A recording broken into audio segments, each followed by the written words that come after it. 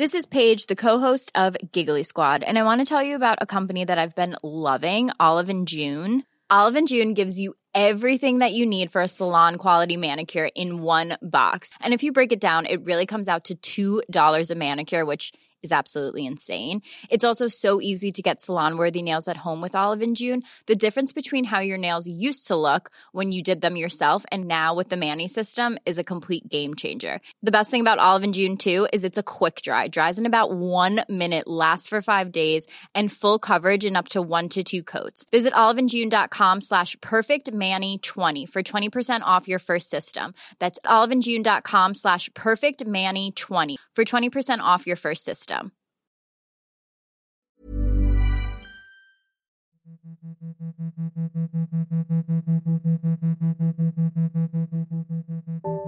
Kia ora, great to have you here for the second of 3 podcasts in the Oldest Profession series, RNZ's peek into the sex industry. I'm Philippa Tolley. In the first podcast, we heard about the working lives of prostitutes who see clients in brothels. This time, we explore the practicalities of running a parlour or an agency. How does it all work? So say 2 men wanted to turn up right now at 2 o'clock, I'd make one of them come at 10 to or 10 past. And then the women all know that if they are walking a client out the door, then they are to check that no one else is coming or going. Why do men choose to buy sex? There is an absolute, complete, total honesty about what happens here. There's no surprises either side. No one else is going to get hurt. And in the third part, we'll be looking at the sometimes harsh life working from the streets. Yeah, there were many times where I was in situations where at knife point, bashed by carloads, put in hospital. Back to the operations side of the profession. Sarah has run her own agency for more than a decade, and her 2 bedrooms have a distinct boudoir feel, feminine, soft and embracing. But the day-to-day stuff is a little more mundane.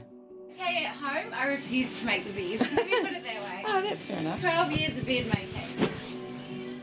Laundry wasn't something I thought I'd be talking about to the owner of a brothel, but when you think about it, there are a lot of sheets and towels involved. As Adele sings in the background, Sarah keeps on tidying the room, normally the duty of the last woman to use it, but in this case they've had to rush off. So who does pay for sex? Sarah tells me they put their clients into 3 categories. As we say, the married men, who are usually our day clients, or travelling, so they're the night ones, but usually they're here because they love their wives, would never have an affair, would never leave them, but they have no sex at home. 5 years, no sex, pretty normal. So they come here and they want the intimacy, the young woman seducing them or saying, not saying, I've got a headache tonight, don't want to do it. And then we get other men who are single, who work so much, don't have time for a partner. So they, again, it's the talking, it's the laugh, it's the having the girlfriend sort of thing. And then we get the category we kind of call the unfortunates. So unfortunate looking, socially awkward, just not good with women, full stop. And they're the loveliest men. They are so sweet. The women love seeing them because they're just nice. They're just genuine and really nice. And so appreciative of women being with them. So all walks of life. Most of our men, because of our price, are 40s plus. However, 22-year-olds, 25-year-olds, pretty normal too. So all ages, all races, all backgrounds. We say, doctors and businessmen and corporates and stuff, but tradesmen, bar staff, if they can afford it. But it's not just men who are clients. A lot of times it's the women who call me for a threesome. Yeah, so a lot of couples. Loads of couples who've been married, same story, 20 years, the spark's gone. They want to do something for their husband's birthday, so they book a threesome. So that's pretty common. Despite the changes in society, the overwhelming demand comes from men paying for women. Sarah thinks a man who can provide services to a woman would only get booked once every 6 months, although she does have a couple of gay men on her books. Interestingly, they're not on the website because she thinks it might put off other clients. What about behaviour? Do men ever behave violently or inappropriately with the workers? Has she ever had to call police for help?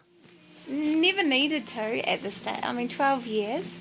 Never needed to. And it's funny because I never see the men. They don't know what I look like. They don't know who I am. So you're looking at me right now thinking, really, this is security? But the amount of men who are terrified of Sarah downstairs. So when the men are lingering in the room and the woman can't get them out, they say, Sarah will be knocking on the door soon. And the men say, oh, no, we don't want Sarah up here. Because it's this unknown person. They have no idea. We had one Asian man who he was a young guy, and for whatever reason, he was so scared I was going to tell his mother he was coming here and he would be shipped back to China. He'd never seen me, didn't know me, but he was very well behaved, because if I do something wrong, Sarah will ring my mother. I wouldn't, but yeah, I don't know. There's something, because this is legal, because I can call the police at any time I want. They just seem to behave. And men do get banned. Try to take a condom off before sex and you'll never be allowed back. Under the legislation, protection must be used in all forms of sex, and you can't work in the industry unless you're over 18, and you're also not allowed to work if you're in New Zealand on a temporary visa. But what are the requirements for a sex worker in this agency? Someone who has another job or is studying, so this is not their sole income. And why's that? Because there's too much pressure to get her work. So although we do have some women who this is their sole income, I think, I don't know, maybe it sounds bad of me to say, but it makes her more interesting if she's got a life outside of here. If she's not sitting around 7 days a week waiting for my phone call. For the clients, she's a young woman studying. He feels he's helping her get ahead in life. She's got a day job. This is her fun. It's a few nights a week. She comes in here and has a bit of fun. If this is her sole income, she relies on it, it becomes a job, it becomes, I need to do the job, even when I'm not in the mood to make that money because I've got to pay my rent this week. It just becomes a chore, which the men don't want either. And I wouldn't take women who have done lots and lots of escort work for a low end, like a lower price either. I worked in a parlour, like we were talking about before. Their attitude to working is very different from a woman who's never worked before. You're almost tainted by the stereotypes of everything. So, can you explain that a little bit more, what that tainting is like? We call it the parlour look, where the doorbell rings and the glaze over the face of, okay, I'm in work mode now. Whereas the woman here, the doorbell rings and like, oh, that's John. And they answer the door and they have a great time. I think if you're used to doing 10 men a night, half-hour bookings, drunk men all night, saying no, no, no, no constantly, you're going to come here and expect our clients are going to be the same, but they actually find they're not. They're very, very different. But surely being able to chat with men and be interesting isn't enough. What about looks? Attractive can mean many things. Looks are definitely part of it, though. They are, but we've got women who I would consider a plain Jane, and then you talk to them, and the more you talk to them, they are just beautiful inside, which comes from the outside, Frankie, who you just met, she's gorgeous. But we've got other women, as I say, who, you might not look twice at in the street, but they do very well here. Very well, because they are engaging, they're fun, they're enthusiastic, they're great people, and you'd know what I mean. You meet someone and on first appearance wouldn't think much, but then as you get to know them, you think, wow, these people are pretty incredible. An age range or all younger women? We don't take anyone under 20, but that's my rule. That's very, very few times I'll take a 19-year-old if I think she's got the maturity or the life experience. But I personally think the law should be 20. I think 18, straight out of school, to be sleeping with 40, 50, 60-year-old men, far too young. And yes, that's another client ringing in. Back to who can work as a prostitute. Well, definitely no one using drugs. That's a clear message coming through. When it comes to age, Sarah has a 54-year-old who works for her now. And the oldest woman she's worked with was 63. But that's perfect if the client is older too. If you're a 70-year-old man and you want to go out to dinner, do you want to go out with a 20-year-old? Not at all. So you're going to pick the woman who are in her 40s, probably, to go out to dinner, and without having the whole restaurant staring at you, looking. The room's all shipshape and ready for the next customer, and as we head downstairs to the wee admin staff changing room, Sarah talks about who's available at the moment. But like today, for example, we've only got 5 women on call today. Tonight we've got more women on, but so, I mean, out of 20 women, at this stage, only 5 of them are available. So it's and they're all different. Yeah, so if John rings me right now who's available, he's only basically got 5 women to pick from, and one's 50, and some are 20, and some are 27 and 28, so, you know, if he wants someone who's a little bit older, say, you know, late 20s, he's only got one choice. In this agency, the money is split 60-40 in favour of the worker, so she gets $230 an hour, while Sarah takes $170, and the money for any extras, tips or presents, all stay with the worker.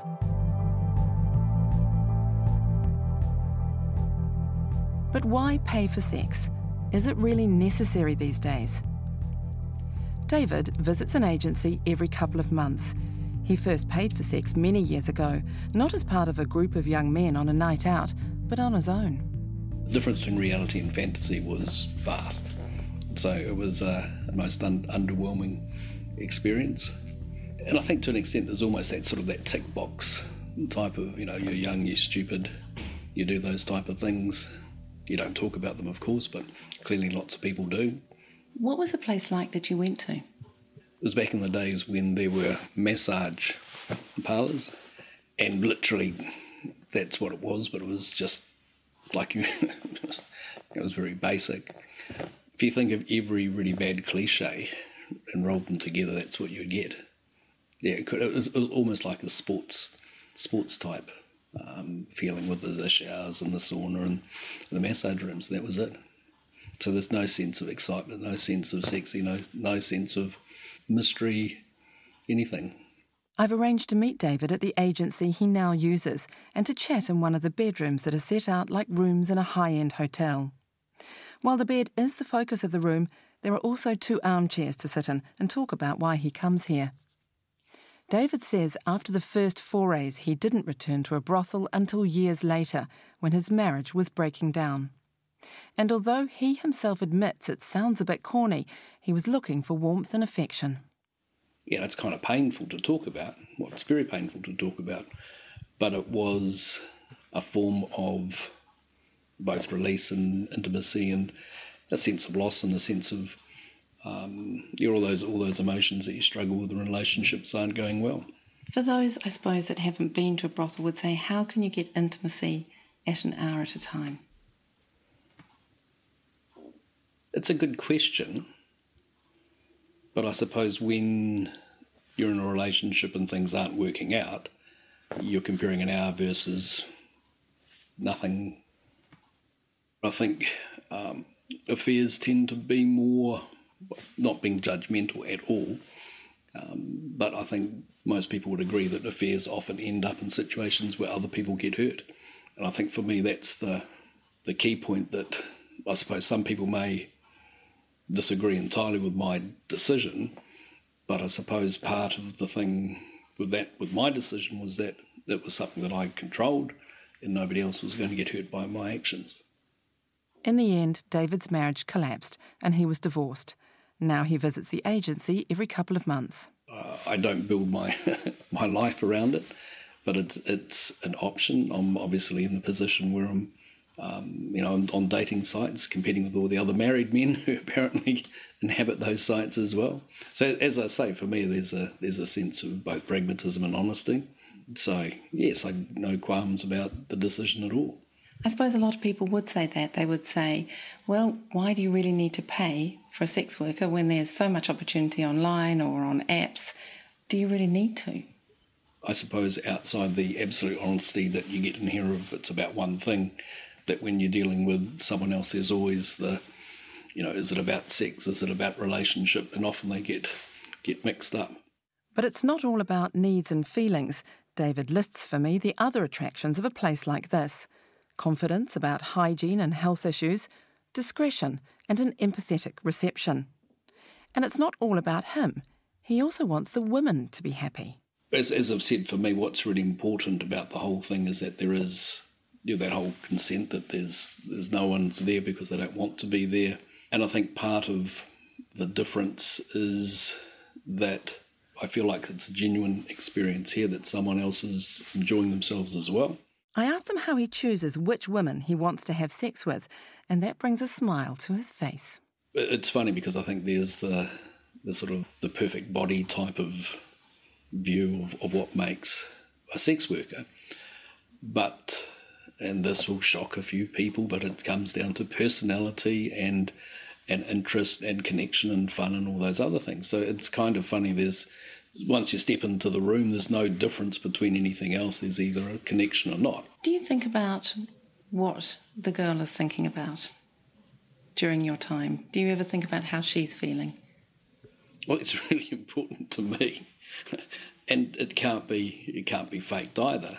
So, and again, that's part of the difference, I suppose, for me, is that at a place like here, the girls who come here, we talked about people who don't necessarily enjoy their job. The girls that come here obviously enjoy their job.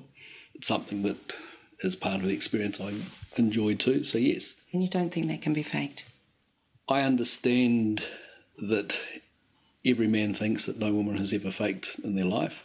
Men aren't as stupid as some women would think, but I think there's a genuine nature. This is something David's been doing for 5 years. He's single and isn't betraying anyone, but it's still not something he chats about openly. But on the other hand, he says he wouldn't lie to conceal the fact. I wouldn't hide it. I don't see a reason to hide it. I haven't come here entirely wanting to sing from the rooftops, but that's not because I'm ashamed. But if I was to ask questions about your sex life or any of the listeners, it's one of those things that people don't. I've chosen to talk. Part of the reason is that I'm the most non-exciting person that you could meet, and for me it's just an ordinary thing that I do in the dark that affects nobody else. So if other people are happy to talk about their sex life with me, then I'm happy to talk about my sex life. So it's nothing that I hide. I think also because it's difficult to have a conversation with some people who have only seen certain sides of the industry and aren't necessarily aware of how the industry has changed. But I was somewhat surprised to find that some in the industry don't believe everything has changed for the better, and Celeste is one of them. After working in hospitality and management, she now runs a brothel in Christchurch and has done for some time. She has both women on shift, who are available to be chosen by men who just walk in, and other staff who'll come in for appointments. On the day we meet, she was moving to new premises, and the idea of clients, movers and me all at once was almost too much. But she did spare a moment to head around the corner and meet me for a coffee in a local bar, where what looked like regulars were catching a quick pint and mothers were coming in with their children to grab lunch. She told me her first step into the industry was motivated by concern over her daughter's health. I had gained custody of my daughter and had realised that she had been out of my care for about 4 years, and she had some massive learning difficulties that were picked up in the first couple of months of her being in my care. And from that, I recognised that that needed to be addressed, and the public health system at the time would have put her on very long waiting lists back in the 90s, and I needed to fund that privately for private care. So we had her assessed, and I decided to come into the industry for that purpose. It was for the benefit of her. Back then, before the industry was decriminalised in 2003, both soliciting and living off the earnings of prostitution were illegal. So what was it like being a working girl then? Went through a process of not having many rights, at all, having to work out of a clandestine flat where a lady would yell out, that was the neighbour, what I was doing when I arrived there. Not a very nice environment to work out of at all. I wouldn't feel that there'd been any safety attached to it, because I would arrive at a house and the client would arrive there. I had to get the money off him, and then from there you had no backup. There was no one watching you. So you had to hope that the whole thing was fairly safe. The move into ownership of a business was prompted by the earthquake. It was after the earthquake that it changed the whole dynamics here. It got rid of some of the old dead wood, and it gave me an opportunity which I felt quite confident that I could actually do something like that here in Christchurch now, and that's why I opened it. I opened it with the idea that there'd be a few girls working for me. I never dreamed it would be Mother Hubbard in her shoe. How do you choose who you will take and put on your books? I don't go by looks. I try and actually work out why they want to work for me. Why me? Why not somewhere else? Then I want to know what their background is, and I want to know what's going to be different this time for them, especially if they've worked in the industry 2 or 3 other times. And I normally actually can tell them exactly how their history's been. I'll normally sit them down and say, this is your 3rd time in the industry, am I not right? You're 33. And they'll go, yes, and I'll say, what happened to the rest of the money over the years? Well, this time, if you're going to come and work for me, it's going to be different. So you really can rule the looks out of it? Yep. Because I suppose most people would say, look, you have to be attractive. Reason. I mean, I've had 2 ladies turn up with no teeth, and I can't do that. I can't do that, I'm sorry. And 65 with no teeth just isn't going to work, okay? And that's what we turned away the other day. And she'd heard that I might take on girls. Well, she's got to have a pair of gnashes, even if they're false teeth, sorry. So within reason, yes, I'm being honest. And it was very hard too, and it was very hard. That's pretty sad. Yeah. During our chat, Celeste is passionate about helping the women that work for her. They must be focused and have a sense of what they want to achieve. She's even trained as a life coach so she can help her workers stick to and achieve their goals. But despite all of that, her view of the industry is pretty grim. It is a service industry, like any. It is also full of broken china dolls, and that's what I call myself, and I call most of the girls that work in this industry. The stats out there are probably well over 90% of the girls that work in this industry in some way have been mentally, emotionally or physically abused in their lives. They're able to disassociate, which means it makes the job easier. That is unfortunately a reality of it. Now, I don't quite know what those statistics are, but I know it's fairly high, and the studies have been done out there about them. I've seen enough sad cases in the industry where I've only seen 5 girls make it. And when I say make it, they set out goals and they achieve them. I've probably had 20,000 girls come through my businesses in the last 15 years. So that's 5 out of 20,000. Yeah. And that's sad, isn't it?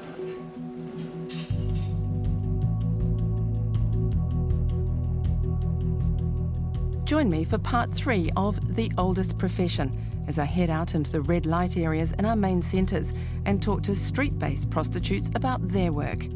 And you can catch this and the other 2 Oldest Profession podcasts on the podcasts and series page on the RNZ website, or head to iTunes. I'm Philippa Tolley. The podcast engineer was Phil Benj. Thanks for listening.